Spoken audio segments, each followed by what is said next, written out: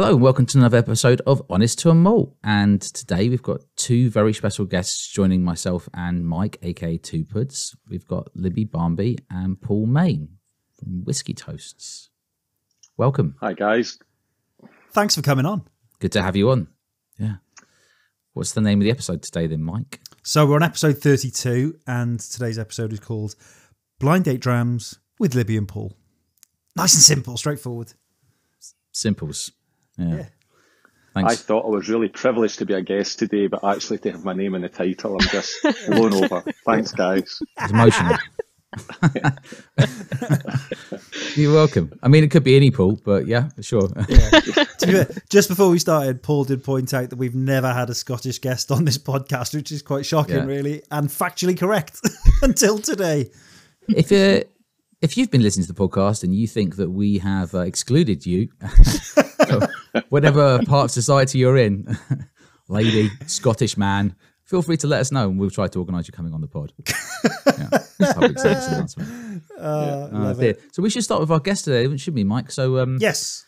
Let's start with Libby then. Libby, would you like to introduce yourself? Yeah, sure. So I'm Libby.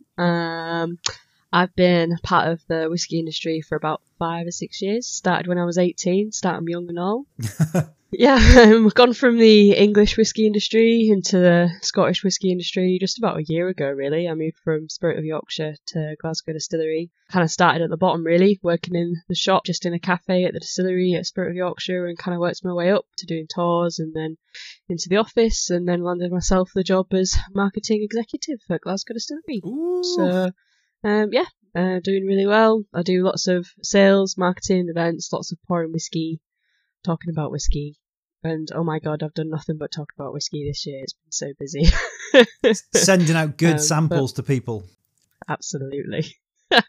Plenty of samples for myself afterwards as well. There seems to be a lot of love for Glasgow Whiskey Distillery at the moment. Yeah, it's doing this year. It's it's had me on board, so what can I say? Also, may I say, it's lovely to have the face of Kendal Whiskey Festival on the pod. There seems to be a lot of Libby going on in their promo shots. Yeah, my dad saw it and he was like, free entry? Libby, that's you. I hope so. Red carpet and everything. Yeah. I think I'm seeing Phil this weekend at Glasgow Whiskey Festival, so I'm going to demand a pint or 5 as my compensation. So you should stand at the entrance and see if people want to have pictures taken with you. So just saying, do you know who I am? I'm kind of a big deal. Great idea. Just stand next to the promotional poster. Yeah. So thanks very much for coming on today, Libby. Yeah, no worries. Paul, thanks. would you like to introduce yourself for listeners, please? Yes, certainly, and it's good to be on this episode with Libby, who I met. So I think the start of this year, Libby, at a April festival, maybe in Clickmannishire. Yeah, so. And despite my youthful good looks, I do have socks and underwear that are older than Libby by some distance. So there's a significant generational gap between us. But and I've definitely been drinking whiskey for longer than Libby's been on the planet. But so I'm Paul. I've been drinking whiskey for over 30 years now. Love doing distillery tours and visits, and just really escalated my knowledge over the 30 years.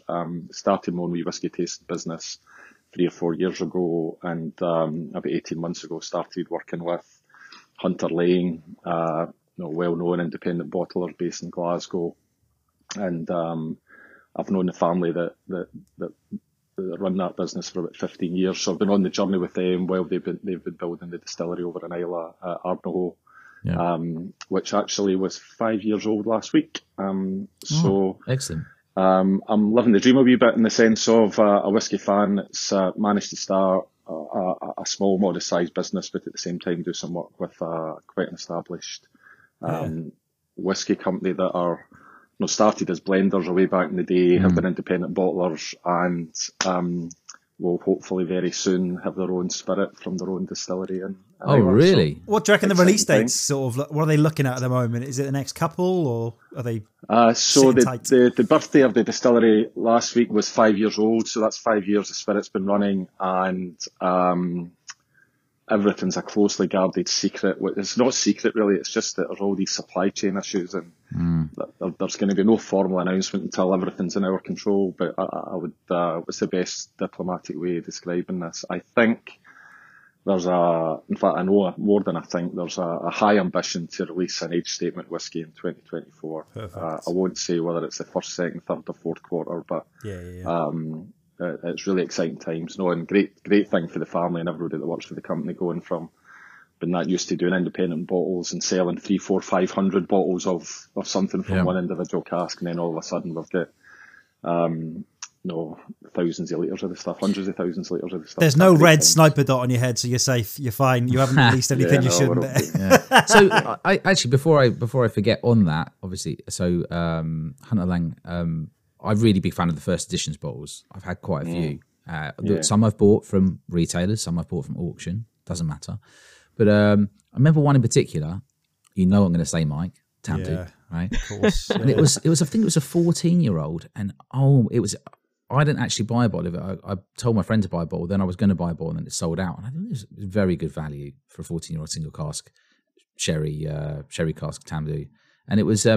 It had this incredible sticky toffee pudding note running through it. I mean, literally incredible. It was so Moorish. And I've tried loads of Tamdu, and I've never found that note in another one, ever. So, and people say, independent bottlers, somebody knows that and got it right. They just went, that cask's magic, and it was absolute magic. Real magic. Yeah, we've done lots of Tamdu around about that age, but we've done lots of older Tamdu as well, and as I said, I've been drinking whiskey for a long period of time, and I've been drinking it long enough that I remember when Tamdu never put anything in sherry. Yeah. So some of the older whiskies we've got, same from Glengoyne, the same owners, we've got, when I first started drinking Glengoyne, everything came out of bourbon cask, and then every so often they would do a single cask from sherry. And fast forward under the new owners, who have taken both distilleries forward, massively. It's the opposite's the case. Almost everything comes from sherry, and the exceptions are the ones from bourbon. So it's nice to have been on that journey where you recognise the distillery from two very, very different perspectives over a reasonably long period. Yeah, they've completely changed their business models, haven't they? Yeah. Remember the old bourbon cask Tamdus were like proper juicy, tropical, lovely, really some good stuff. Really good old casks going on. It should be pretty good, sure the whole premise is they take an interesting spirit and then heavily sherry with the best casks. What that means, if they're now focusing on getting out sherry, it means there's more bourbon casks for the indies to buy. So happy days. Yeah. Keep so you guys know the drill then on this pod. Then we should say Paul very kindly has sent us all a pack of blind drams. Yes. Right? And we're not going to do them on the pod today, but Mike and I are definitely going to be trying them soon.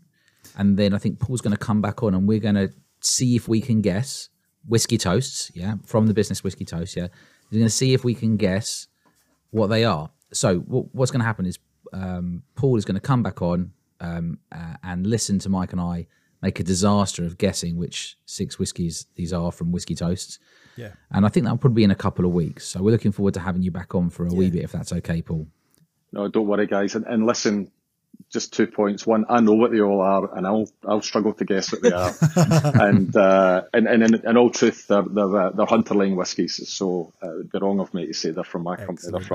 They're from Hunter Lang. So I'm looking forward to that. Actually, that'll be interesting.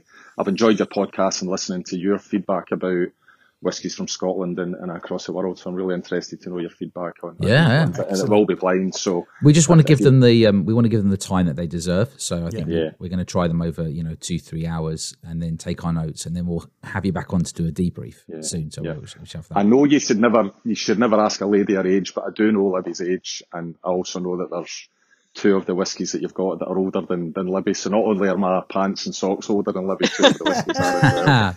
I love it. Well, we are trying to push a new format as well, so I don't know if it's going to be on the podcast or if we're going to use Instalam, which is a new app. But yeah, we'll keep you informed on that one. So you guys know the drill then, apparently. Thanks very much for thinking ahead. So Libby, what's been in your glass? What's in your glass now? What's been up your arse over the last week?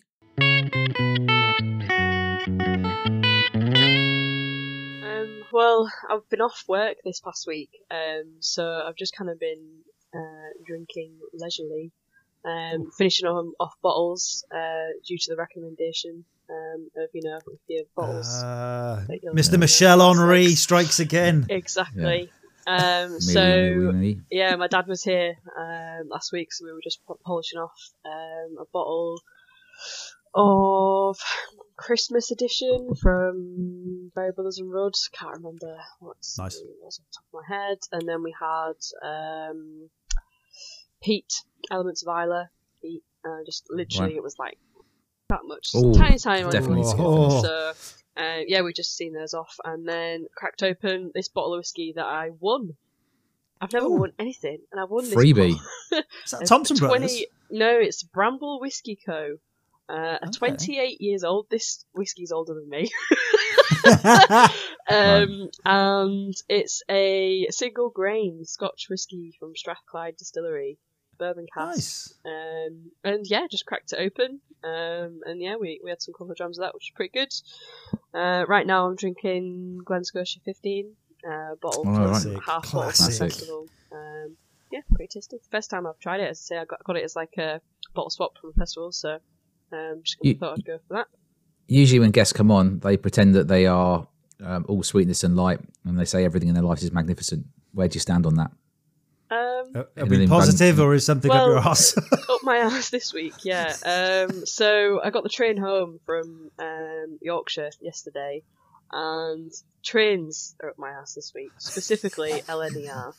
My 4.5 hour journey was like 8.5 hours. It's always the same with the trains, always. But they do give you a full refund, so.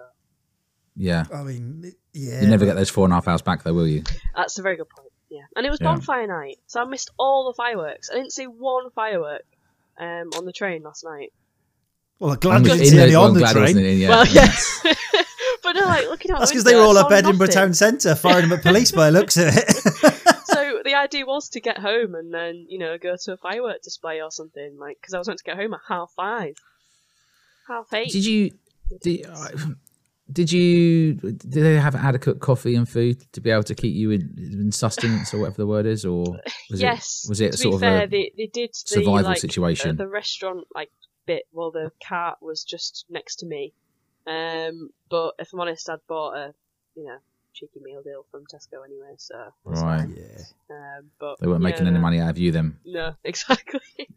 They're never making money on the Yorkshire line. Let's be honest. Yeah. So Libby had 4 cans of special brew at Tesco's meal deal. She was absolutely sorted. But yeah, no. And everyone complains about ScotRail, but honestly, ScotRail has been an absolute dream compared to Northern Rail and my most recent visit with LNER. Honestly, ScotRail, I was like, as soon as I got into Edinburgh, straight on a train to Glasgow. I was literally waiting for 10 minutes. Straight from the train from Glasgow to Clydebank, sorted. Did you see that? Did you see that fella who was trying to get from, I don't know, somewhere south-ish to Edinburgh, and the trains have been cancelled, and so the rail service put on taxis for everybody? Did you see that one? Yeah. It went huge on Twitter. Yeah. And they were driving him through the night. The taxi driver was driving 5 hours, and they got there at 3 a.m. or something ridiculous. Yeah, he was doing updates, wasn't he? It was him and a couple of other people from the train in the car. And their solution to 150 people not being able to get to Edinburgh was to get taxis for everyone. No wonder trains are so expensive. Yeah, I mean, what's going on? Imagine how much money that costs. It's cheaper. You probably could have flown. Got a little jet somewhere, and it would have been cheaper than getting the train. Private army helicopters. I've had my ticket refunded, so they've literally made no money from that. Do you know what I mean? Because everyone will have refunded their ticket. You just go on the next ticket. That's the problem. You just put the next tickets up. You'd be like, oh, rail fares have got up by 100%. Libby's fault. Now you know why. Yeah, it's all Libby's fault. Yeah. That time you missed the train, and you didn't put any money into their little shop or the little catering thing on the train at all because you bought your Tesco's meal deal. How is your freebie grain? How was it, by the way? Was it all right? Yeah, it's really nice actually. As I say, just bourbon matured, super kind of easy drinking, vanilla, caramel, sweet vanilla. Things nice. Yeah, it was really, really steady for a 28-year-old. Even better for free. Exactly. Nice. Can't go wrong. So, Paul, what's been in your glass? What's been up your arse? What are you having a sip of at the moment? Yeah, well, by entire happenstance and coincidence, I am also drinking Glen Scotia 15. Who would have thought that? So You two have been colluding. Now we have proof. Absolutely not. But what I do know is that both Libby and I listened to your podcast with Michelle Henry, and I know we both thought, goodness, we better start finishing the bottles that we've got on our shelves. So I've been doing that actually. I stay in Glasgow, but just now I'm on the island of Arran. I was at Arran Distillery this morning, or this afternoon rather. Oh, nice. And before coming here, I finished my bottle of Arran 10 and a bottle of Arran Port Finish. Oh, yeah. And the Arran 10, I don't think I've had a dram out it for about maybe a year, at least 8 months. And you know, it was as good as the day I opened it. It had not changed a jot at all. Sometimes that's the case, isn't it? You know, I mean, look, you know, who are we to challenge Michael? But sometimes, just occasionally, they actually get better as they get towards the end of the bottle. Yeah. You know, we don't want to say that on the pod. You know, no, well, listen, don't edit he'd be listening this to his car and he'd be like, don't edit this bit out because I don't want anyone to think I'm disagreeing with Michael. Absolutely, he's the. No, if you ran a restaurant, he'd have 5 Michelin stars. No, he's the top guy. But I'm persuaded by what he says, but I do think there'll be exceptions to the rule. And Arran is such a good, versatile spirit that it's probably one of the exceptions. So I've been drinking Arran 10, Arran Port, which I had planned bringing here to finish, but actually finished them at home. Also, the Loch Lomond Royal Liverpool bottling. So I've not quite finished that yet. I brought that. You can see the bottle there just to finish off. And I brought the Glen Scotia 15 down here as well. So I've been just sipping on that. Recently, you've got your Loch Lomond. I was going to say, did you get the special glass with it? It was like an extra £1 and you got a tumbler. Well, actually, I didn't. But I was actually at Royal Liverpool for the Open on the Saturday. And did you do a dunker and steal a load of glassware? No, my mate and I go every year to the Open. And every year we try and get to the Loch Lomond 10, and inevitably it's like 10 deep at the bar, and you can see Michael in the distance there. But we had no idea where the Loch Lomond tent was this year, and we literally walked past it either at 2 minutes to 10 or 2 minutes to 11 whenever it opened, and there was no one there, and who was front and centre at the bar was Michael. So I managed to walk up to Michael with no queue, and he poured us out a dram of this, and also poured us out a dram of the organic bottle, the special bottling for the Open. So I've got great memories of this whiskey because it's a good spirit, but I've actually got really good memories of it because it's always a bit special when the guy that made it kind of pours it out for you effectively. No, there's that kind of gives you a better experience and enhances the night or the moment. And what's up, mate? Absolutely nothing. I've had a great week this week. So the week's finished. Last week finished with Aberdeen Whisky Festival, the Whisky Mash, which Libby was at. I had a really good this week, looking forward to coming to Arran for a week. I had the Stirling Whisky Festival on Saturday, which was really, really good. First time there. I arrived here in Arran yesterday, and my daughter was already here, brought my son over and my wife, my son's girlfriend. And last night I saw the Northern Lights for the first time in my life.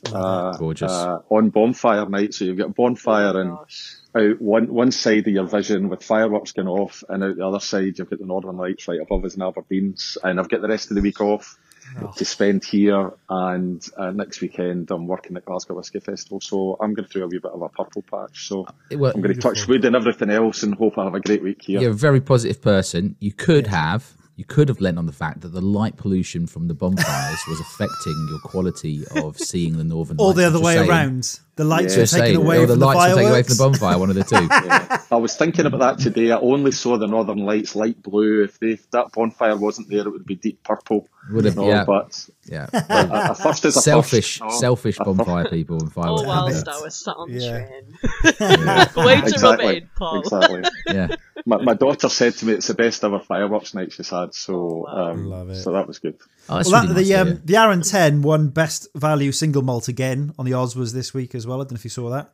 I didn't vote on it this year. It would have been my vote. I didn't think it was going to win. I had a wee sneaky feeling that Port Charlotte was going to win it, but I can see why it is. And I was down at the distillery today, as I said, and it's just it's probably the most versatile, in my opinion, it's the most versatile spirit of just about any distillery in Scotland, because they do it at bottling strength, normally at 46. They do it at cask strength. They do peated, unpeated. They've got finishes in white wine, red wine, rum, Madeira, port. They've done a champagne cask before, and it just always works. Yeah. It always works. So I'm sure most distilleries would say that they could do that, but they don't. Yeah. So it tells me that Arden's one, a really, really good spirit, and it's got a versatility that you can do a lot of things with it and still keep the quality really high and the price at a reasonable point as well. Just to crucify the pronunciation, I love is it Sauternes? Sauternes. Yes. Sauternes. Oh, there you go. Sauternes. I'm so Welsh. Yeah. That was like one of my favourite Arons. Like, every bottling they put out just seems to be gold at the moment, and just love it. There's a lovely colour to that Sauternes cask, and it's really glossy and shiny, and you can get it in the mouthfeel. I think then it might be a wee bit of a suggestion that your mind playing tricks on you, but they had tons of it at the distillery today, which is unusual. They were saying the port cask has sold out really quickly this year, so I think they're only doing the finishes once per year. Yeah. So when it's there, buy it. It's nice. It's a really good visit today. Enjoyed it. Oh, happy days. How did we do on the guessing for the Oswers? I think we did all right, didn't we? We guessed our top two. I think so. It was in there, wasn't it? When I can't remember what we actually picked. Rare breeding to win everything, basically. I mean, it was just like that was I mean, it's not a surprise, but I'm surprised that Springbank 10 won something. People won the best single malt or something. Best value or something. There was a lot of moaning in the chat on YouTube about Springbank 10 winning it, and I'm like, well, yes, I can see it because it's not available, and is it the best single malt?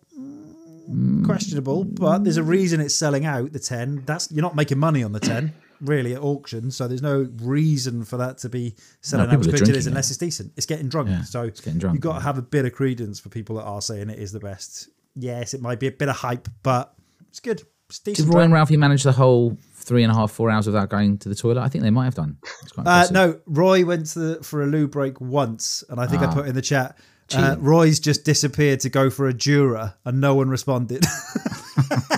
Tumbleweed. Yeah, I was like, come on, that was my best work. So Mike, what have you got in your glass at the moment then? So I am drinking here we go, Lindor's MCDXCIV. Right. Which I think was their first release, I think, because obviously they've got a really easy bottling codes and everything. So, I think it's just straight up bourbon cask and, bourbon, sherry and wine barrique. So, from 5, it is 46%. It's lovely. Really like everything they're doing as well. They seem to be putting out good drams at a really decent price. So if you haven't checked it out, it's worth just see if you can pick up a sample from somewhere, just see if it floats your bag, and then, dive in if you're happy with it, because I really get on with their stuff. So I went to the distillery a couple of weeks ago, and it was absolutely stunning. Probably the most stunning distillery I've ever been to. Absolutely gorgeous. Really.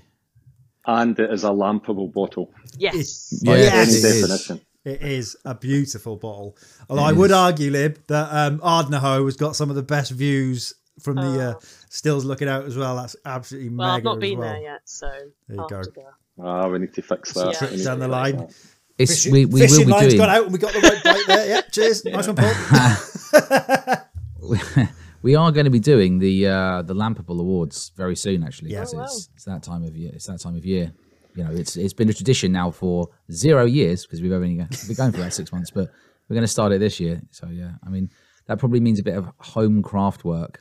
Should we do like a voting thing on the website and then have an award ceremony on YouTube live? I don't know. We'll figure it out. Yeah. I can give you an expert in it, actually. There's a woman I know in Stirling who makes lamps from mostly whiskey but some gin bottles, and so the Glen Scotia 15 bottle I've got here, she would never make a lamp from because it's too tall and slender. Paul, 100%. So the short stubbier ones that she always goes for, like Lindor's or the new Arran bottlings. Paul, we need this. We need this lady to come on and give the awards. Yeah. So we're deadly serious now. Corrie is her name. She's actually from Arran originally. Her family's originally from Arran. Right. Corrie's a small village just north of where I am just now. So she actually messaged me yesterday. You can tell Christmas fairs are coming up. She messaged me yesterday and says, "Paul, do you have any bottles left of Arran or Lindor's or Isle of Harris bottles are a really, really good one as well. So I've got a IKEA bag full of bottles that I've been meaning to get to her. So yeah, she's the resident expert in lamp making from whiskey bottles. We definitely need her details. We'll put something out online. If she's after empties, I'm sure the whiskey community will send her stuff, especially if it's I could have so many bottles I could have sent her away if I just know. Yeah, I'll give her a shout out. I think it's our company's Iorsa Designs, IORSA. I'll have a look while you're speaking, but nice. I've probably mispronounced or. Well, I'll leave the mispronunciation to you guys because you're the expert at it. But oh, shots fired! Yeah, unbelievable. She's just going to get absolutely like boxes full of Bell's decanters from people now. Yeah, I'll be sending it.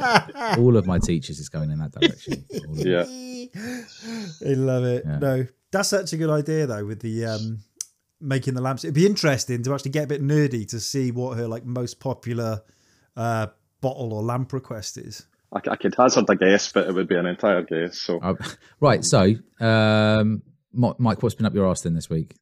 Nothing has been up my arse, Duncan. I'm a light of positivity. Of course not. No, it's being a new father. Today I had the joy of, I think last week we said about things coming out of front and back. Today I had front, back, we were and talking mouth about you then, though, weren't we? That was all at once. I literally, bless her. I went to change her today and she pooed on me, weed on me, and threw up on me in the space of about 30 seconds. I was just like, you've sat on this and waited purposely. But yeah, no. Just reminded you of a pub crawl in Cardiff back in the day. Exactly. It's like an old international weekend. Yeah. But no, so we're slowly getting into the swimming things. It's been a month already, which is crazy. But yeah, she's just sort of letting us have at least sort of 5 hours sleep now on a regular basis in the night, both of us. So it's making my life easier. And Lara's now got to the point where she just literally kicks me out of bed and goes, change her, your turn. I'm like, zombie, go and like change her. So yeah, new fatherhood still up my arse, but it's getting better. But how about you? What's in your glass and what's been up your arse? Well, we kindly got sent Cubocken 15-year-old 2023 edition. 50%. So I poured that. They say on the website, because obviously it's tomatin, isn't it? So they say it's fully matured in. Well, it's not tomatin, it's tomatin, isn't it? Tomatin?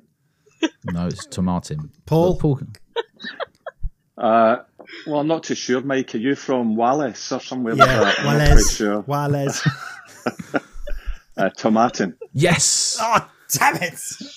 Don't worry, you and this one, Mike, hasn't been done in a Sauternes cast, so you'll be fine with that, mate. Oh, cheers for that, Lammy. Yeah, if it walks like a duck and quaches like a duck, it's a duck. Oh dear me! So it's matured fully in Oloroso sherry cask for 15 years. They actually describe it as decadent, so I feel like they've been stalking me and stealing my words. Yeah, so I can't say that now. Is it decadent because it has had a silver lid, like a perfume bottle? I think the thing is, I think it's touching 100 quid. It's about 90-ish pounds. It is very rich.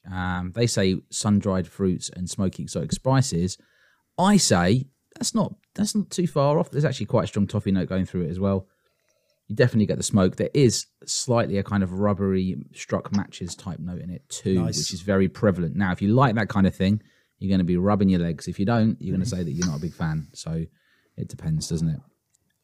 I like that. And it's very, very rich. I mean, I think you should leave it to sit for quite a while. It's when people say that whiskey's a bit thin. This is not thin.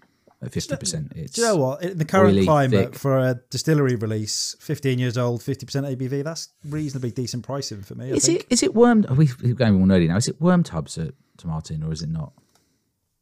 Oh, I didn't think so, but I don't think so. It's very every thick. day's a school day. It'd be good to know. I don't think it is. No. I'm going to stake my reputation and say no, based on your all responses. Anyways, it's decent. There's a marked difference in the thickness of it compared to some of the other 15-year-olds on the market. So it's certainly different, but it is a bit about 20 pounds-ish more. Yeah. I had a guy at a whiskey festival last year, Duncan.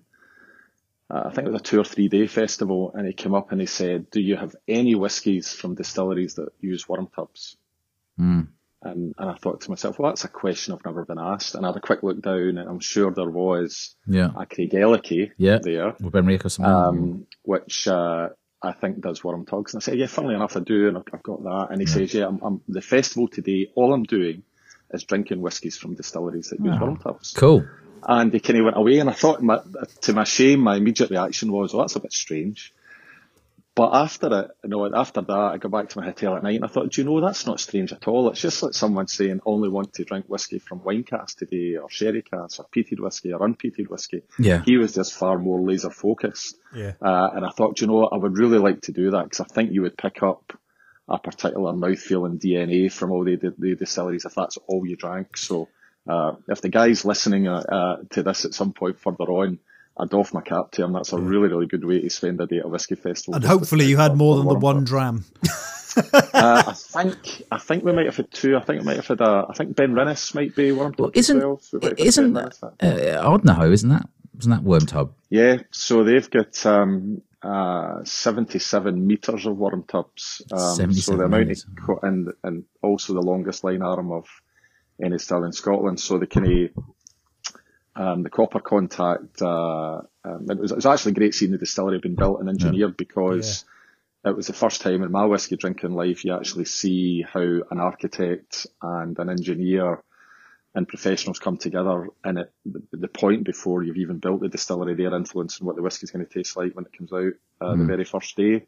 And you can read about that, but to see it happening over a period of years, it's a memory over a number of years that I will take with me for a long time. You then realise just how much you've got to take your hat off to the engineers and the architects and the real technical people, even before the distillery manager gets his or her feet in the ground. I suppose people had a lot of catching up when Jim Swan left us. There was a bit of a gap there for new distilleries and stuff because he was obviously the expert and advised so many people. So it's not a good thing. I think a lot of his advice was about casks, and a lot of the information I took from him, while he was alive and since his passing, was mostly about casks. Actually, to see it about pipe work and bends and materials that you use, and then see how that translates into the flavours. Fascinating, absolutely fascinating. Yeah. I'd love to have been just to have seen the conversations at like Penderyn when they set out. They got like a weird Faraday cask still, and it's just bonkers some of the stuff that people are doing. But love it. Yeah. Spirit of Yorkshire, they have a column, a rectifying column, and they had the help from Jim Swan. So they've got the two pot stills, and then it's not a column still because it doesn't have its own heat source. It's a 4-plate copper rectifying column. I think that's what it's called. And basically it's connected to the spirit still. And rather than a triple distillation, it's like an ongoing distillation. And part of that was Jim Swan's kind of influence as well as the directors. So not only on the cast side, they took his advice, but on the still side as well. Yeah, nice. That sounds a bit like Loch Lomond as well, I think. Yeah, I think so. The continuous, so yeah. Yeah. So, we're going to go into do putting on in Drams, but I'll just share what's been bugging me this week. It's a good and the bad from our favourite biblically sized retailer, Master of Malt. The bad, I'm always one to start on the bad side, is Whiskey Santa's died. So obviously at least 3 or 4 people have had their days made for them, but everybody else is seeing Whiskey Santa continuously in their feeds. There is a way to sort of hide it, but then I guess you don't get to see what people win, so that's the downside of it. And in the community, you kind of want to see who gets what, so you kind of have to leave the hashtag on. It's amazing how many giveaways they do, so I think hats off to Master of Malt. What they do is incredible. And on the good from Master of Malt this week, I today just ordered 3 bottles of Scallywag with a £10 voucher. I cannot believe this. Scallywag, it's a 46% non-chill filtered, no added colouring, blended malt using and who knows what percentage it is, but I think it's like Macallan and what else they put in there, Glenrothes, and there's 2 or 3. Some people suggest it's got Inchgow or Dalluan in it. Anyway, it's Bayside, mostly sherry and bourbon cask. Now I've had it before. It's pretty good. Obviously, it can't be that old because it's not an age statement, but it's a really good, solid. Just if you're not looking for anything complicated, really good standard for that level. Now, when it's about £40, I would say it's reasonably priced. People love a dog on the bottle too. Yeah, I got them for about £22 each. What? Because the deal was buy 3, get one of those free. Then there was a £10 voucher. Then there was free postage. I think it came to like 66 quid ish for like 3 bottles of. That's crazy, right? That is crazy. Mega. It's literally like giving it away. I mean, so thanks. And then because it's Christmas and they're doing their sample thing, I got a free sample of James Eady's X. You know, nice. and that's got Mike. That's got coconut in it. Good. Definitely. You know, Mike says every whiskey has coconut in it. That's a whiskey where you actually go, oh, coconut. Yeah. I don't know what you would do for that one. I know what you would say. I would imagine if we tried that one and you didn't say coconut, I think you were winding me up. Maybe I'll try it and not find He's it on having a purpose. stroke. He's smelling burnt toast. Yeah. Anyway, so let's move on to Pudding Island Drams then. So let's start, Libby, yourself first then. So you remember what we do for Pudding Island Drams. You are going to a desert island. You get 30 days there because obviously, you know, we're not going into survival mode, and then you're going to get picked up by somebody. So in those 30 days where you get to hang out on the island and reflect and enjoy the tropical climate, these days you'd probably just be hiding under a tree because it'd probably be about 60 degrees. If it's like 40 here in the summer, it's probably 60 degrees on an island. You're probably just cooking. Yeah. So but you get one pudding, one album to listen to, one whiskey to drink, and then someone to pick you up. So take us away. Okay, so pudding, most important. Yeah. A sticky toffee pudding, probably Classic. with custard. I'm definitely more given. of a custard over ice cream kind of gal. Dram. Oh, she's torn. She's torn. To go with that sticky toffee pudding with custard. Well, see, the proper, like, it would just be, I'm just kind of picking my favourite dram, but then I don't really know what I'd like. You don't have to go budget. It's not your own money. It's been funded by somebody. You're a research experiment for a giant corporation. You can have what you want. But like, if I'm drinking it for like 30 days straight, I want something like fairly. You'll have to drink it every day, just so you know. It's not like a gun. It's not a gun to the head Yes, situation. you do. You can have a week off. It is. Yeah. It is. Don't. Yeah. I'd probably... At the end, when you get picked up, you're like, I'm fed up of drinking this whiskey. You don't have to drink all of it. Well, I have though. It's all gone.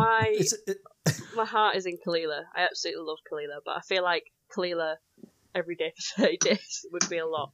But I'd probably pick, I think it's Port Askeig 100% proof or 100%. Oh, yeah. Yes. Wow. Good That's choice. a Kalila dram that I absolutely love. Have that in the evenings when it gets cold. Yeah, good idea. As the sun's drawn in. Yeah. Yeah, with your sticky toffee pudding and custard. Great idea. Album, really showing my age here, but I had it as my alarm clock for like years as I went through school. Present for Everyone, Busted. Love it. Yes. Oh yeah, you went to watch Busted recently, didn't you? I did, yeah. So I basically grew up on Busted. And yeah, literally through my entire like secondary school, that was my alarm clock. Was that? Well, that's what you went to school for. So that's what I went to school. That's what I went to school for. Yeah. I could literally Classic. do that album from like, you know, word for word from start to finish. I bet you. Well, there's only about 20 words on the album, so let's not. It's not War and Peace. Libby's there brushing her shoulder off. I know all of the lyrics. Yeah. Oh, yeah.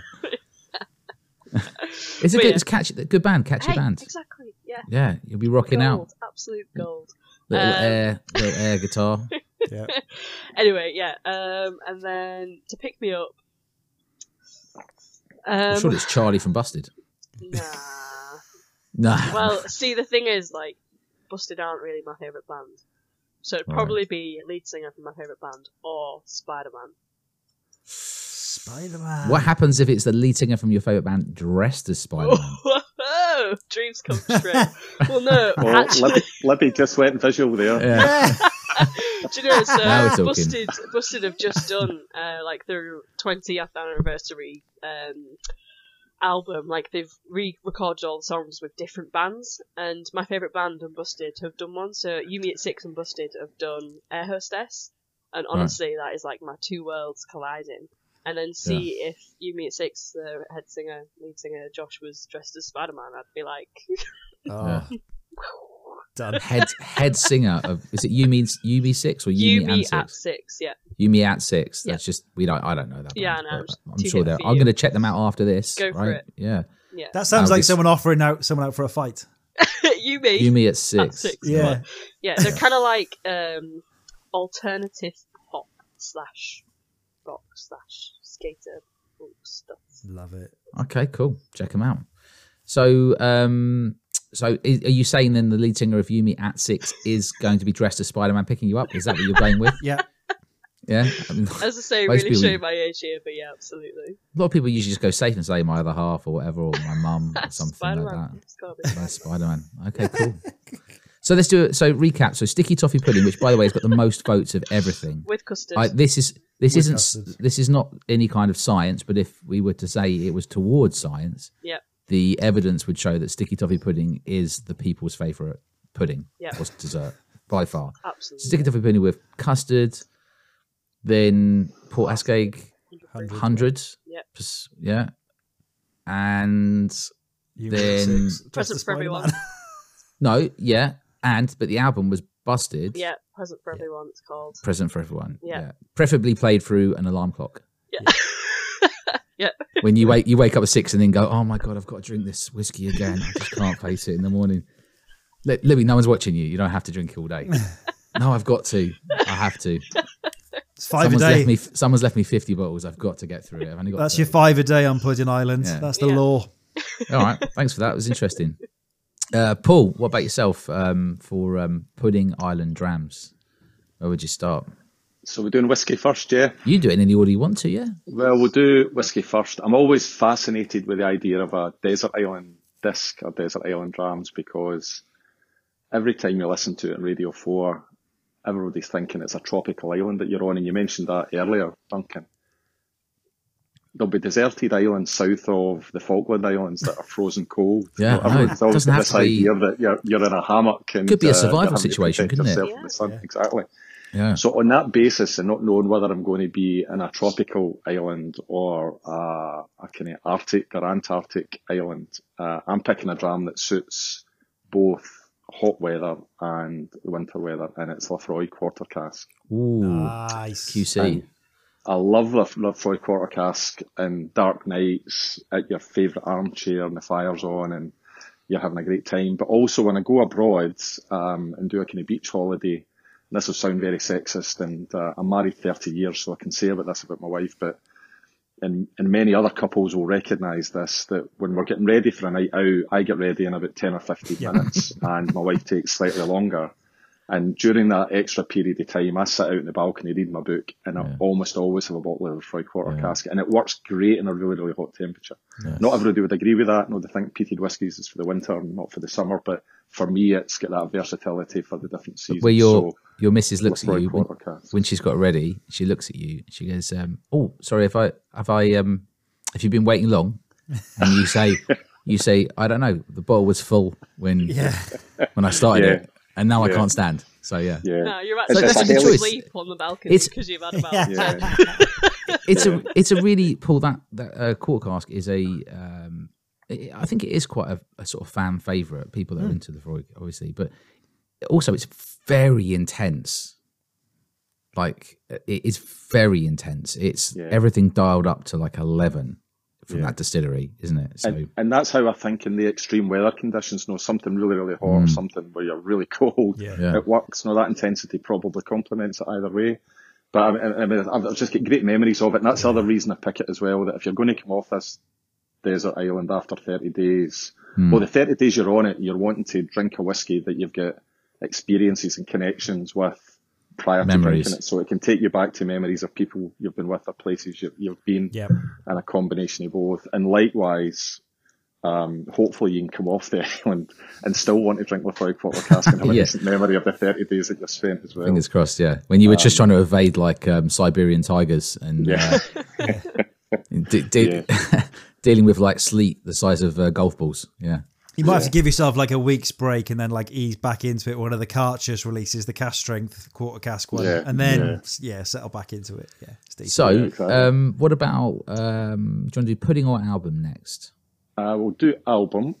So I think my previous podcast, I think it was yourself, Duncan, mentioned about how you're influenced by music when you're in your kind of mid-teens. So I'm definitely like that. I still listen to music from around about that time. I was a big Simple Minds fan when I was growing up, partly because I loved the music and it was just good at its time. And they were a Glasgow band, and I've kind of was born in Glasgow and still lived there. Stylish bunch as well. I remember seeing them in, I think, 1982 or 83, and when their first album was out. So yeah, I've got great memories of them. However, their arch rivals were U2. They were the two kind of bands at the time of a kind of similar genre. That, if you were reading smash hits or NME at the time or competing against each other, they probably were the best of friends. But the album I would pick is Joshua Tree. Right, classic. It's an absolute classic. Yeah, that's exactly how I was going to describe it. And every single song on it has just got a memory to it. And actually, the episode of Desert Island Discs that was on this weekend, they're on Sunday. One of the songs on it is Still Haven't Found What I'm Looking For, which is, if I was asked to pick 8 tracks, it would probably be one of my 8 as well. So, just a classic album, and you can just play it start to finish, shuffle, repeat, whatever way you want to do it, upside down, diagonally, any way you want. I wouldn't do what Mike does and just plays 20 seconds of every song and move on. You can play. He gets a lot of stick, Mike, and he deserves every track from start to It's finish. the best way to listen to music, because you're like, oh, that's so good. Right, you've got the absolute most you're going to get out of it. Next. Let's keep the endorphins. I'm guessing you might have a short attention span. Mike. A little bit, yeah. I got a tattoo of ADH.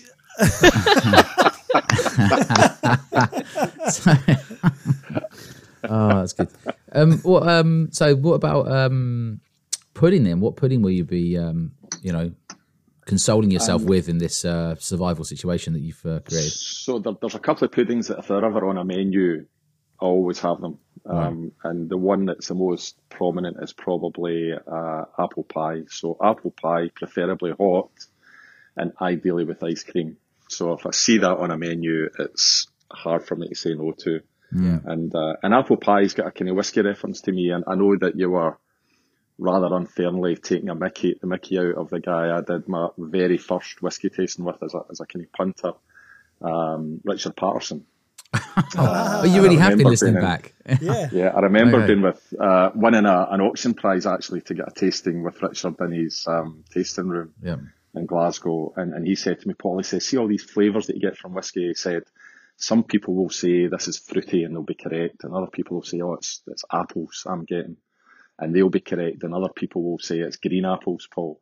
But somebody with a really, really good palate will say, that's just like the apple pie my gran used to make when I was a wee boy or a wee girl. And it was just a kind of a really important moment for me that actually we can all be in this journey about learning about whiskey, and whether you've got the right taste buds or smell sensations or the right vocabulary to describe it, you can still get a lot out of whiskey. So I'm a big fan of Richard. In fact, I got my hair cut last week. By Richard Patterson? Said, no, but the woman that cut my hair, that would have been amazing. The woman that cut my hair says, what do you do for a living? I says, I do some work in the whiskey industry. She said, do you know Richard Patterson? He comes into here for his haircut all the time. No way. He stays about 40 miles away. If Richard Patterson was cutting your hair, he'd just go in straight away with just the clippers, go, right, cut it all off first, and then we'll start again. And throw it away.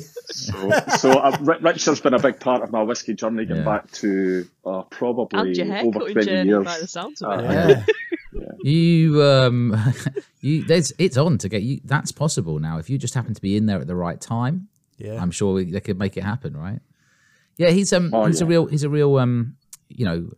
showman, and he's done a lot for helping to sort of get people into tasting whiskey. So we understand all that, but we're just a bit tongue in cheek with things, you know. So, oh no, listen, I get that, and listen, if you've not seen it, I was trying to find a link to it to send it to you actually, but there's a National Geographic programme with him on it where he goes to New Zealand to get the McKinley's bottles that come from the Shackleton expedition, and it's from that he tries to recreate the whiskey that was in Shackleton's expedition in the 1910s or whatever. If you, I'll try and find the link. I didn't have a National Geographic subscription, which I think you need, but if you can watch it, it's a great documentary about whiskey making going back over 100 years ago to how he recreated it. Amazing. Probably about 2007, 2008, something like that. I thought for a second when you said he went to New Zealand, I honestly thought you were going to say he did some sort of Insta Lamb event, because there's a lot of lambs in New Zealand. Yeah, there is. Yeah. Some good scenery, right? He launched Insta Lamb in New Zealand. Yeah. Down more on lambs. As you say, he's an absolute showman, and there's a bit in this documentary where he's sitting. I don't know if it's in London or maybe Dubai, but it's an airport where he's getting his flight out to New Zealand, and you get the bing bong call, but it's whatever flight it is to Auckland or wherever he was going, and he stands up with the owner of White and Mackay at the time, and he says, "Right, let's go and make history." And only Richard could get away with that. No, he's absolutely. I honestly thought for a second you were going to say that he was flying the plane and he was doing the announcement as he was coming in. Everybody pour their Johnny Walker Red Label into their plastic cup. Right, I'll throw it away. Now pour the next one. Let's get them all another one. And don't pour another one. And in fact, my memory's playing tricks on me, because there was no bing bong, because the guy he was going with had his own private jet. He was the guy that owned of course he did. The Formula One team, the India team. Remember? Oh yeah, the guy that owned the beer company in India. Yes. That's him. So I think he was flying out, because there's a picture of them flying back, having got the bottles, in a kind of cool box, and the cigars come out in the plane and all the rest of it. But it's a fascinating story. Whether you end up liking the Shackleton whiskey or anything else doesn't matter a jot. Yeah. Actually, the story is incredible. Vijay Mallya. Yeah. That's the fella. Yeah, that's the fella. Right, so we've got a bigger question to ask you two. Don't worry if you don't know, but we just thought we'd be more philosophical. So we'll start with you, Paul, and then we'll go to Libby. Yeah. Paul, if you could change one thing about the world of whiskey, what would it be? Can I say two things? Yeah. So one would be a regulation about peat levels. Right. So there was a consistency about how to measure peat, and at what point you measure it. Probably so you could do afterwards. Then when it's bottled would be easier. Exactly. I'm virtually that would be the one I would pick. Giving you a clink there. Brilliant. Yeah. There's a flanger. Cheers, flange. Just so that there's an ability for the customer to compare apples with apples. Yeah. And the second one would be, this might be a bit contentious, but you know how you get refill casks? Yeah. Mm-hmm. And you get second fill and third fill and fourth fill. Yeah. And then it gets too much after sort of fourth fill, really. Yeah. Well, you could have a second fill cask that is 20 years old, and you could have a fourth fill cask that is 10 years old. Mm. And we don't know. Yeah. So I actually think a wee bit more disclosure around provenance. Yeah. The years that cask has been used for, really. Yeah. Like, so this cask has been in use for 45 years, right? Yeah, and that might be a bit niche, but I like that. It's a really good suggestion. The more information you can give to the customer, the better. That actually makes a lot more sense. The origin of when the cask was, and then if the cask has been filled with something like like sherry or another wine of some kind, then how long it was filled for, and then it's back into use. It wouldn't be that difficult. It might be difficult for them to follow through into marketing, but it wouldn't be that difficult for them to market on the cask, would it? Really, if you think of it, stickers going forward now, easy because everything's digital. They've all got QR codes and stuff as they work their way through distilleries, but. Can you imagine some of the processes that went on in the 60s, 70s? And that's stuff? the problem, isn't it? Tracking a cask, no chance. Yeah, where'd that come from? Back of a lorry. Yeah, the first fill nicked. No, it would be such a good thing going forward. Though I think that would easily be achievable for any of the sort of newer distilleries or all distilleries now making new stuff. I don't think they're all set up to do that, though, are they? Really? I mean, so. But we'll see. That's a really good suggestion. It would be better to know the number of years that cask has been in use, perhaps, than Paul's law. I like it. Yeah, law of Paul. So, Libby, is there anything that you would change in the world of whiskey? Well, Paul's answers sound like he's been thinking about them for ages and ages and ages. And my God, I don't know how I'm gonna. Almost as old as my socks. Don't know how I'm gonna, live up to that. But I mean, I'd maybe like try and remove like the whole stigma around, young whiskey being not as good as older whiskey.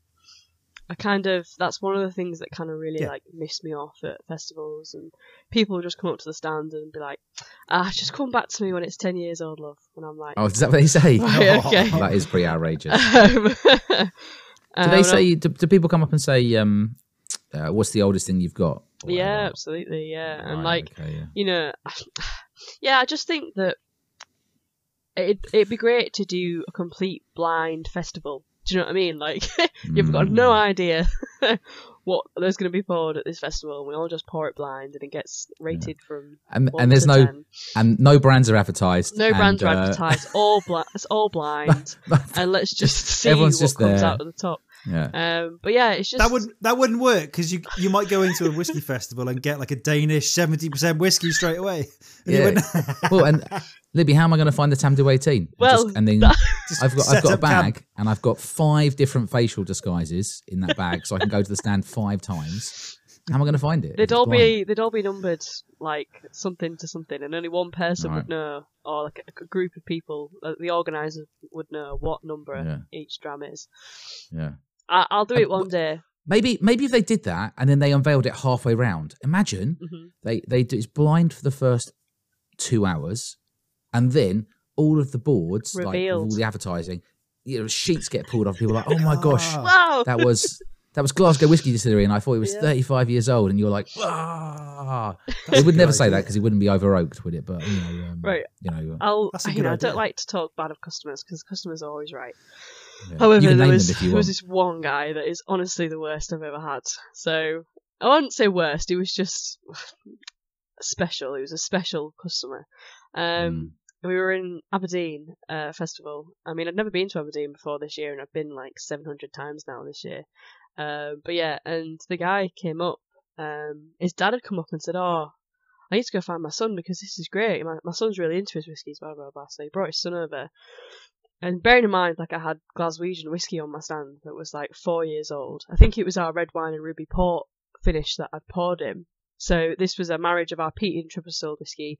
Really nice, quite soft, but quite peaty, quite spicy as well. And he got his nose on it. And from the nose alone, he said, I'm getting multiple strains of yeast. And that's amazing. I didn't need to go any further. I think that just kind of sums it up. And then he was saying, it's a blend, and it's 60% older stuff, and so much percent younger stuff, and blah blah blah blah. And I was like, no, this is Glasgow whiskey. It's about 4 years old. About 4 years old. Love it. Yeah. Well, I mean, how did they take that news? Well, he was telling me what he was drinking, so I couldn't really tell him. He wasn't listening. Oh, okay. I was going to say there must be a big variation in etiquette at the stands. Good always outweighs the bad. Good always. Yeah, I always go in and it's like, that you've got a lineup you want to go through. Like, this is the order you should do them in. I'll taste everything like as they say and just be polite and everything. Well, really, I want the under-counter stuff and like some of the older things. But you just go through and. Are there people that storm up and just be like, I want the older stuff, I want what's under the counter? Just rude. I drink Macallan. Yeah. Right. Right. Yeah, you're like, let me just see what I can pour you. Hang on. Libby, you've got to have, right, okay, we'll have a mini workshop on sarcasm. And you will say, well, you're in luck because everything I've got here today is older than what you're getting in that Macallan. Yeah. And they're like, how old is it? You're like, 5 years. But then get away with 3 and put it in a fancy box. The younger it is, the more we charge. Yeah. But yeah, no. To be fair, as Paul will agree, good always outweighs the bad. You do get some people that just think they're whiskey gods. We actually had someone call themselves a whiskey god at the Edinburgh Whiskey Festival. We were at a couple. How did that transpire? Were they on stage or something, or did they have wings? No. He just gave me his business card and said he was a whiskey god. Right. Okay. Name and shame. No, don't do that. Post. Well, honestly, he was that much of a whiskey god. I cannot remember him. Yeah. Amazing. Well, there's some characters, aren't there? Yeah, So, yeah. you know, I've just been deliberating whether to have a T-shirt with Honest to a Malt on it at Kendall. Even like that was even a step too far for me. But Mike's persuaded me that I probably should. I was telling him to get your like yellow Speedos with it on the arse, just the logo. But yeah, he's not quite there yet. I actually think I'll get, if I was going to get a T-shirt, it would have, you know, Honest to a Malt on one side, on the other side, have you seen Two Puds, and a picture of Mike's face. Probably, yeah, missing, yeah. To be fair, like being he won't be there. festivals and stuff, and people coming up like from Twitter saying, "Oh, I'm so and so," like they'll say their name, and I'm like, "Oh, not quite sure," and then they'll say their Twitter handle, and I'm like, yeah, I know who you are. Yeah. It's a strange old that's world, really, isn't it? really nice. To be fair, really nice. I had a group of guys come up to me at London Whiskey Show, and was like, "Oh, you know, we follow you on Twitter. You've liked my tweets." Yeah. And they were like, "In Libby we trust," and it was a thing, and I was like, "Yes." You're like, don't tell me you were probably drunk at the time. Yeah. No, it's nice. It's good. It's a good it's online really community. nice, yeah. Twitter, even Instagram's all right in the whiskey community. It's not too vacuous. Absolutely. You know. But yeah, so But it's maybe just funny that. Oh yeah, go on, Paul. No, sorry, Libby. It's just funny that you mentioned that about that kind of people being a bit snooty about younger whiskies. I kind of often see it from the other side, having been going to whiskey festivals for a long number of years, that the customer side of the counter, where you go now, there's so many young whiskies that are so highly regarded. So, I mean, Ardnamurchan's a really good example. I think Ardnamurchan's 8 years old this year or something, but it's had a real strong following for the last, looking at 3, 4, 5 years. Lochlee doing really well, Kingsbarns, yourselves at Glasgow, Isle of Harris, just released their first one. So 8-year-old. It's something I keep thinking about is, you know, if Ardnahoe do release a 5-year-old next year, I remember the kind of concrete getting laid for the foundations. And at that time, there was no 3, 4 or 5-year-old whiskies, certainly none with an age statement on them. Yeah. And we're now going to try and land in a market that is markedly different from what it was as recently as 8, 9, 10 years ago. So, the one thing I definitely believe is you don't need to be making whiskey for 200 years to know how to do it. No. I mean, you just have to look in the island of Islay itself. Kilhoman, I think, are now, 17, 18 years old. I'm in Arden just now. Arden's 26 this year, 27. So you don't need to have been making whiskey from the late 1700s to the early 1800s. That's so true, actually, yeah. I mean, people think, oh, you must have this, 100, 200 years of sort of, and it's not the case. Some distilleries are very dear in people's hearts. They've only been there, as you said, for close to 30 years, right? So, yeah, it's a good point. And actually, some have been completely remade, as you pointed out earlier, Paul. Completely changed the style of spirit production, cask management, everything. So they're just kind of reborn. It's like under new management, isn't it?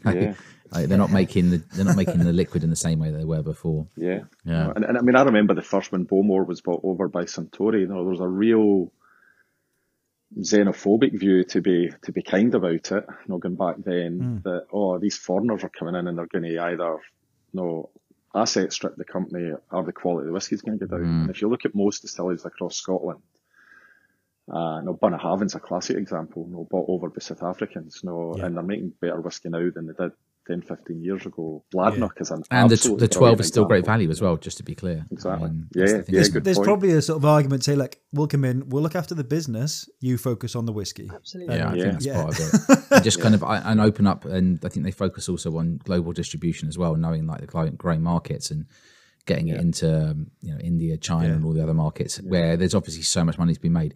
Just before I forget, on Glasgow and talking about young whiskey, if people out there are kind of counting the pennies, but would really like to try a Glasgow whiskey bottle, other than obviously going directly to the distillery, but want to try something cask strength, I think the whiskey barrels still have some of that 42-pound single cask, and it's first fill sherry. I think it can only be like 4 years old, but it's a really good example of obviously the quality of the spirit, right? And it's got loads, heavy with coffee and licorice and other sherried notes. It's about 60%, and for £42, that's a great way to try. £42. Yeah, it's a great way to try Glasgow distillery spirit in a first fill cask and just see how much that spirit shines through and stands up to the cask. I would recommend that if you haven't tried that. I've had a bottle of it. I toyed with getting another one, but ultimately there's only one life and so many bottles to drink. But but tremendous value. Yeah, 42 quid on the whiskey barrel. Yeah, absolutely. And if we're talking about young whiskies, how's your Lindors going, Mike? Because I think it's a 4-year-old, that one. Yeah, absolutely. I think, as I said earlier, everything they've kind of done is seemingly sort of, they've got the touch of God, as it were. They are, again, just... Is that the whiskey god that Libby made? Yes, that's it. Lindors, it's monks in Lindors, isn't it?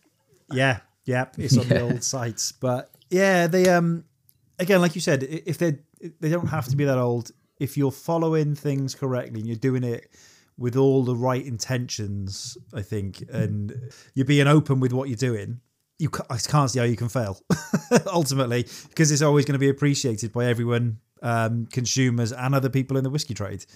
Yeah. And I think Lindors in Glasgow, they don't seem to me to be companies that are want to be a flash in the pan, or they want to be in for the medium long term. No, it's not a let's make as money as quickly as possible and put out rubbish whiskey. There's been no huge stupid marketing campaigns to try and like make it a cocktail whiskey over anything else. They've just gone, we're here, this is it. There's nothing wrong with a cocktail. No, tell David Beckham. Yeah. It's only drinkable if you mix it. Yeah. So people that just quietly go about their business, same as people. If someone's just quietly going about their business, that's the person you want. I don't know if I said this before, but when I went to visit a mate in Mexico, and we just got over there, and we were going on this road trip, and the first night we were there before we went on the road trip, we're having a drink with him and his friend, and I said, we've had too much, we've had a couple of lagers. I said, have you got any whiskey? Really hopeful, and then this Hay Club comes out. Put into the table, and we were catching up for the first time in a long time. It was so bad I couldn't drink it. So I don't know which one it was, because one of them was worse than the other. I can't remember, truth be told. It was so bad I couldn't even drink it with Coke. Coke. It was literally disgusting. And that's why when we were doing blind drams, everyone kept saying that people picked one of the bottles as like their favourite of that tasting. I wasn't on that tasting. I to this day can't understand it, because I wasn't biased against it then. My bias was generated from that experience, right? But again, that's another downfall of blind drams in a way, because you can't predict what they're going to taste like. You can't really work out an order. So the fourth dram, people are already quite merry as well. So your last two generally will score better because people are half cut. And yeah, it's an approachable, easygoing whiskey, the Hay Club. And so I can see why it would have done well. Imagine if Dram 5 had been Cutty Sark Prohibition. People are going bananas. Yes. Yeah, They've been doing backflips. Yeah. Right, so we should get into blind date drams.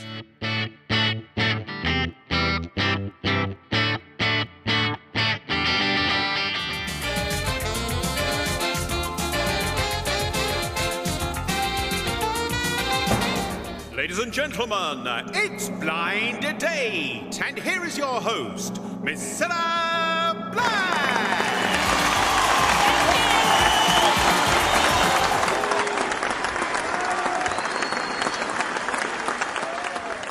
Good evening, ladies and gentlemen. Welcome to a special episode of Blind Date. Blind Date Drams is going to be filled with more drama than a Shakespearean tragedy. We've got single measures from all walks of life ready to take a leap of faith in the name of love.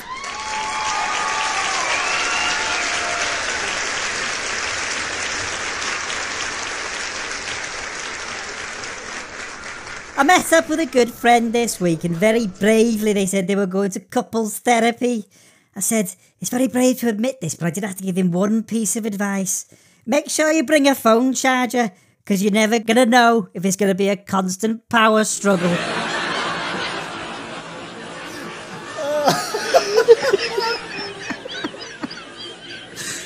We've got 3 contestants here ready and willing to go. So contestant number 1, what's your name and where'd you come from? My name is Libby, and I'm from Isla. Libby from Isla, hello and welcome. And what type of dram are you, Libby? Quite sweet, quite fruity, a little bit of salt in there every now and again. Quite a cheap dram too. Oh, everyone loves a cheap date, Libby. Welcome to the show. Contestant number 2, what's your name and where'd you come from? Hi, Scylla. I'm Paul, and I'm also from Islay. Oh, would you believe? Do you know each other? We've bumped into each other before. And Paul, if you could be bottled by any independent bottler, who would it be? Oh, well, I'm really lucky because I'm actually owned by an independent bottler. So we've got a really good relationship already, and they know absolutely everything about me as a whiskey. That's great. Right, contestant number 3, hello. What's your name and where'd you come from? Yeah, so my name's Duncan, and I like to drive my Land Rover around England. Oh, hello, Duncan. How are you? Yeah, I'm fine, thank you. Yeah, how are you? I'm lovely, Chuck. Thanks for asking. That's great. And Duncan, what type of dram are you? Oh, well, I'm very well shaved, very clean-cut dram, and I wear very nice clothes. Shaved? Oh, that's great as well, that. Well done, Duncan. And if you could be bottled by an independent bottler, who would it be? Oh, yeah, I mean, it'd have to be something really classy. I mean, we're thinking like something exclusive. I would say probably, top of the line, signature vintage, yeah. Well, that's great. And let's introduce now, ladies and gentlemen, this evening's drama. Hello! What's your name and where'd you come from? Dave. Hello, Dave. That was a great introduction, a lot of information there. And what do you drink, Dave? Oh, sorry, I forgot to say where I'm from. I'm from Norwich, yeah. But I didn't actually grow up in Norwich. That's why I haven't got a Norfolk accent.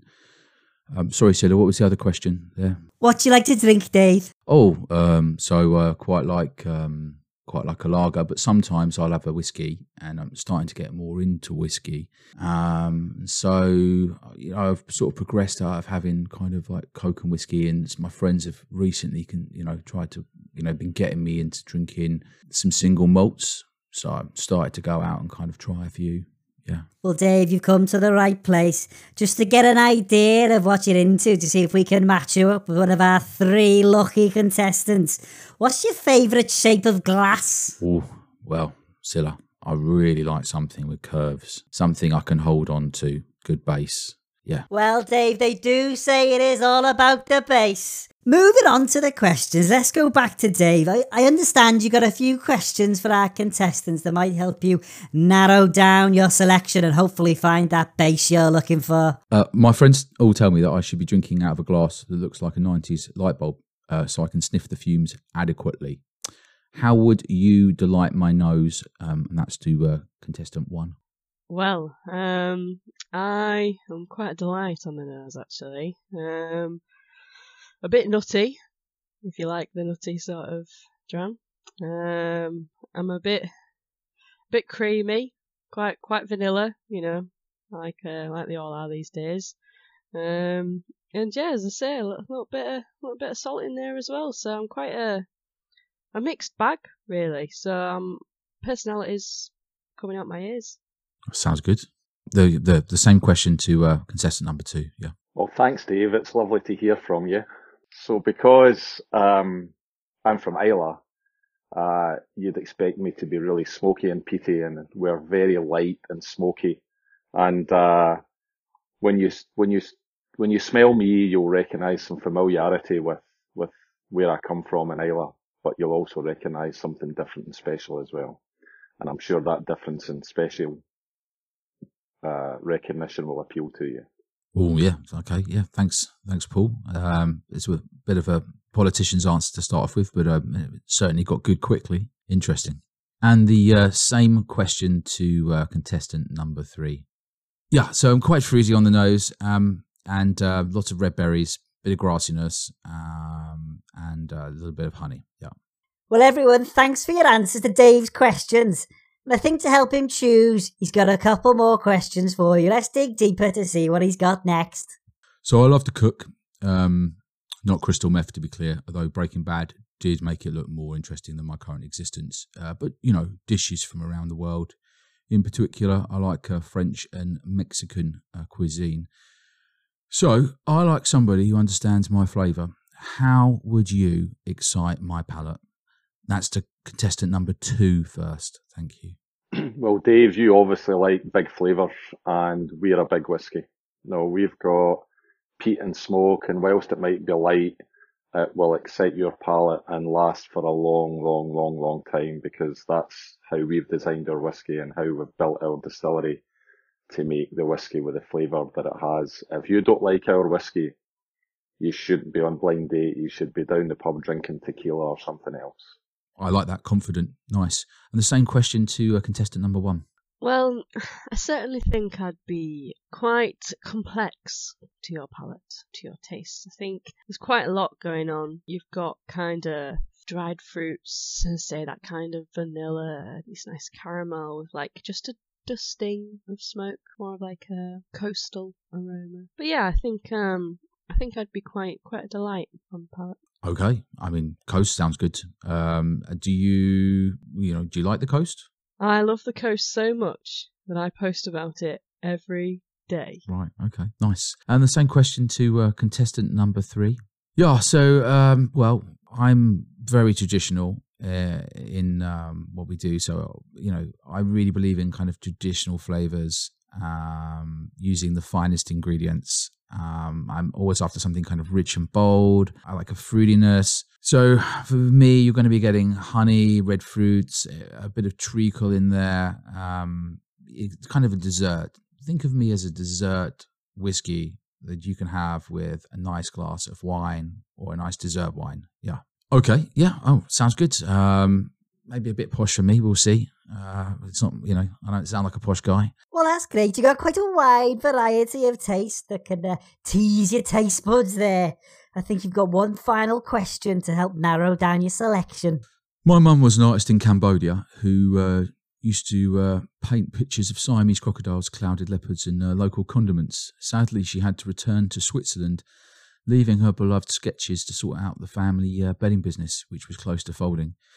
This has given me an appreciation of beautiful labels and perfectly ironed sheets. How would you stand out on a crowded shelf? And that goes to contestant number 1. Well, first of all, I'm very accessibly priced, as I say, a cheap date. Even cheaper on some occasions, especially sometimes in the supermarket if you find it at the right time. And I'm a nice bottle, nice colour, nice name, and a nice age as well. It's a nice kind of, basically just ticking all the boxes, Yeah, I think I'd stand out because tasty, cheap, and nice to look at. Nice. So tasty and cheap. Okay, good. And the same question goes to contestant number 2. How would you stand out on a crowded shelf, Paul? Well, we would stand out because you won't have seen me before. We are new to the market. But we would also stand out in that our bottle is very elegant. And if you're a shoulder man, Dave, you will like our shoulders. Ooh, yeah. And we're very neat and tidy, just like the family's bedding business. All right. There's no doubt about that. But we would also stand out because you can be on a journey with us. You can try our whiskey as one of the first people to try it. And then for the rest of your life, you can say you were there at ground zero, one of the very first people, and start enjoying it for the rest of your life. And if you're all going to have a blind date and a blind whiskey, you only want to do it once. And you can do it once with us and then live that journey with that whiskey for the rest of your drinking days. Yeah, okay. I mean, you really had me there, and it sounded at the end like marriage. But I was on the journey, and then it sounded very commitment orientated. I have to give that some thought. You're either all in or you're all out, Dave. It's up to you. Oh, okay. Yep. Okay, got that. And the same question goes to contestant number 3. How would you stand out on a crowded shelf? Yeah, so, we are very classy. Think artistic box, traditional feel, upmarket, custom alloys on your Land Rover Defender. We have a lovely kind of reddish colour to the whiskey, and we are very limited, even though this bottle has been around for quite some time. So it's a thinker. If you're going for gold, if you want to win, pick me. Well, there we are. We've heard from all our contestants today. So we're going to see which one it is. Is it going to be contestant number 1? All her boxes are ticked and she's cheap and tasty. is it going to be contestant number 2, who's got nice shoulders, neat and tidy, and promises an almost virginal experience in their whiskey journey? Or is it number 3, classy, the Land Rover Dram is going to be berries at Christmas? It's over to you for your choice. Thanks, Hilla. Well, it's been a really hard decision. I was very close to going cheap and tasty because that's usually my thing. But my mum keeps saying to me, you should look ahead. You know, you need to knuckle down. You need to find someone to be in a long-term relationship with. And I like the bottiness of contestant number 2. And I like what they're saying. I think contestant number 3 is just a bit too posh for me. So I'm going to pick contestant number 2. Oh, Dave, I'm so happy. Well, that's great. What we'll do, Dave, shortly you'll get to meet contestant number 2. But what we'll quickly do is speak to contestant number 1 and find out who they are. Okay, so I am Bunnahabhain 12, and I picked it because it's a great dram, really tasty. As I say, so on Bunnahabhain's website, it's 46 quid. Whiskey Exchange, £39.95, bargain. Yeah, great whiskey. I think it's really good, and I think it's quite a good, like, accessible for a non-peated drinker. And Dave, Brody, comes from Helensburgh, and I also come from Helensburgh, so we've got, like, a nice link. Well, that's great. And contestant number 3, can you give your big reveal? Yeah, so Silla, I am Cotswold's signature malt. This is where you talk about the actual bottle. Signature Cotswold's, it's made from floor malt with barley, aged in first wheel burbs and red wine casks. It's natural colour, it's non-chill filtered, it's 46%, and if it is £30 or less, you should buy on site. It is incredible whiskey to have in your cupboard. And now it's time to meet tonight's winner. Would you like to reveal who you are? Yes, thanks, Silla. So I'm Ardnahoe, the youngest and most modern distillery on Islay. Dave, I think you're in for a great treat on this trip away. What do you think? Are you happy with your selection? Yeah, I think I've done well there, Silla, yeah. Excellent, right. Yeah, really happy, really happy. Last thing to do now is to pick where you're going to go. So who's going to select? Is it Dave or is it going to be yourself, Ardnahoe? Paul from Ardnahoe should do the selection, yeah, always. Oh, Dave, that's very considerate and chivalrous of you. Thank you. Great. And look at that.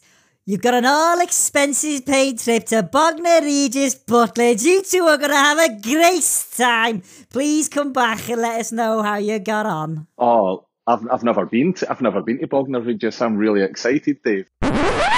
We once went there. No, I'm going to snap out of it now. We once went there and we were staying there when we were younger in one of the porter cabins or whatever they are, the lodges or something, at some sort of like... we went to Cavos, and then after that, we went to Bognor Regis for a sort of meet up of people who are in Cavos. I don't really know why we're going. It was a family trip. The people.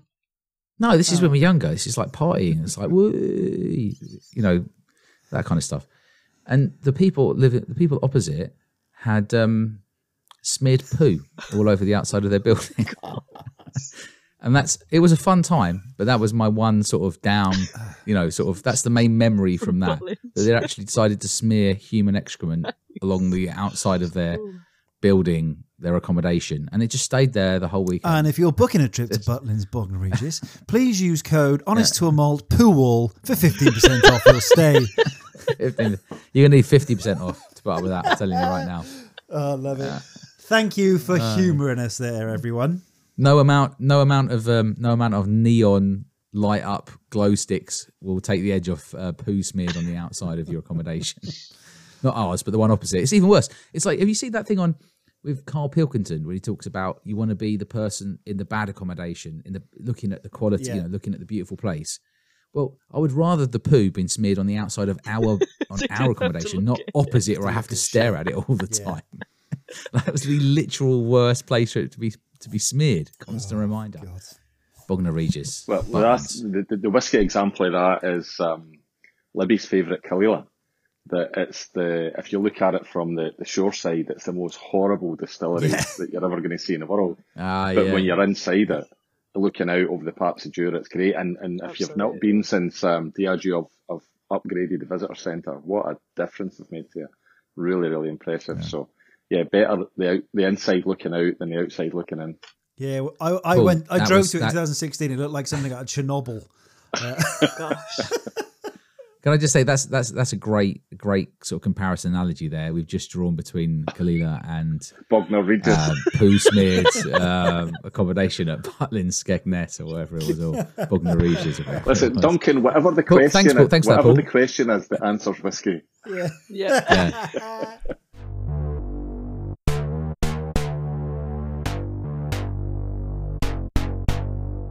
Well, guys, thank you for putting up with our absolute lunacy there and taking part. It is much appreciated. So, big thank you from us for coming on. If you do want to follow any of the guys that are on the show, I don't know if you want to say your social media handles. Lib, do you want to go? Yeah. So I'm Dramatic Libby on Instagram and Twitter. Hence the bit of drama, bit of drams.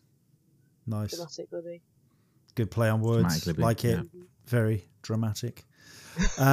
Paul, how about yourself? Yeah, I like what Libby did there. I'm Whiskey Toasts. And the reason being, every time I have a dram, honestly, with friends or family, there's always something happening in your life to have a toast. Your first podcast, or your first marriage, or your second marriage, third marriage, first divorce, whatever first divorce. Yeah. First divorce, yeah. And so there's always something happening. But if you to get on brand, if you want to follow what's happening with Arnahoe, follow Arnahoe or Hunter Lane whiskey, and exciting times. So whatever your whiskey you're drinking in your glass, enjoy it. Should probably say Thanks, Glasgow Paul. Distillery in there as well then, yeah, go on. Absolutely, give us a follow. Get on brand. Up the Glasgow. Yeah. Glasgow Distillery. Give them a follow as well. And if you want to hear Duncan's whiskey tips, all his good value finds, obviously follow him as usual at Whiskey Tip on social media. I'm on at Whiskey Wings, and then obviously the podcast is on at Honest to Malt on all the social medias. Thanks for listening, and we will catch you on the next one. Bye, bye, bye, bye.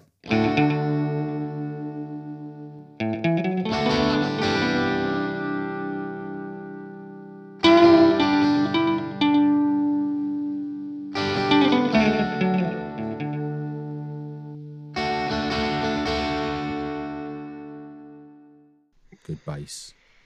Yeah. Good bass.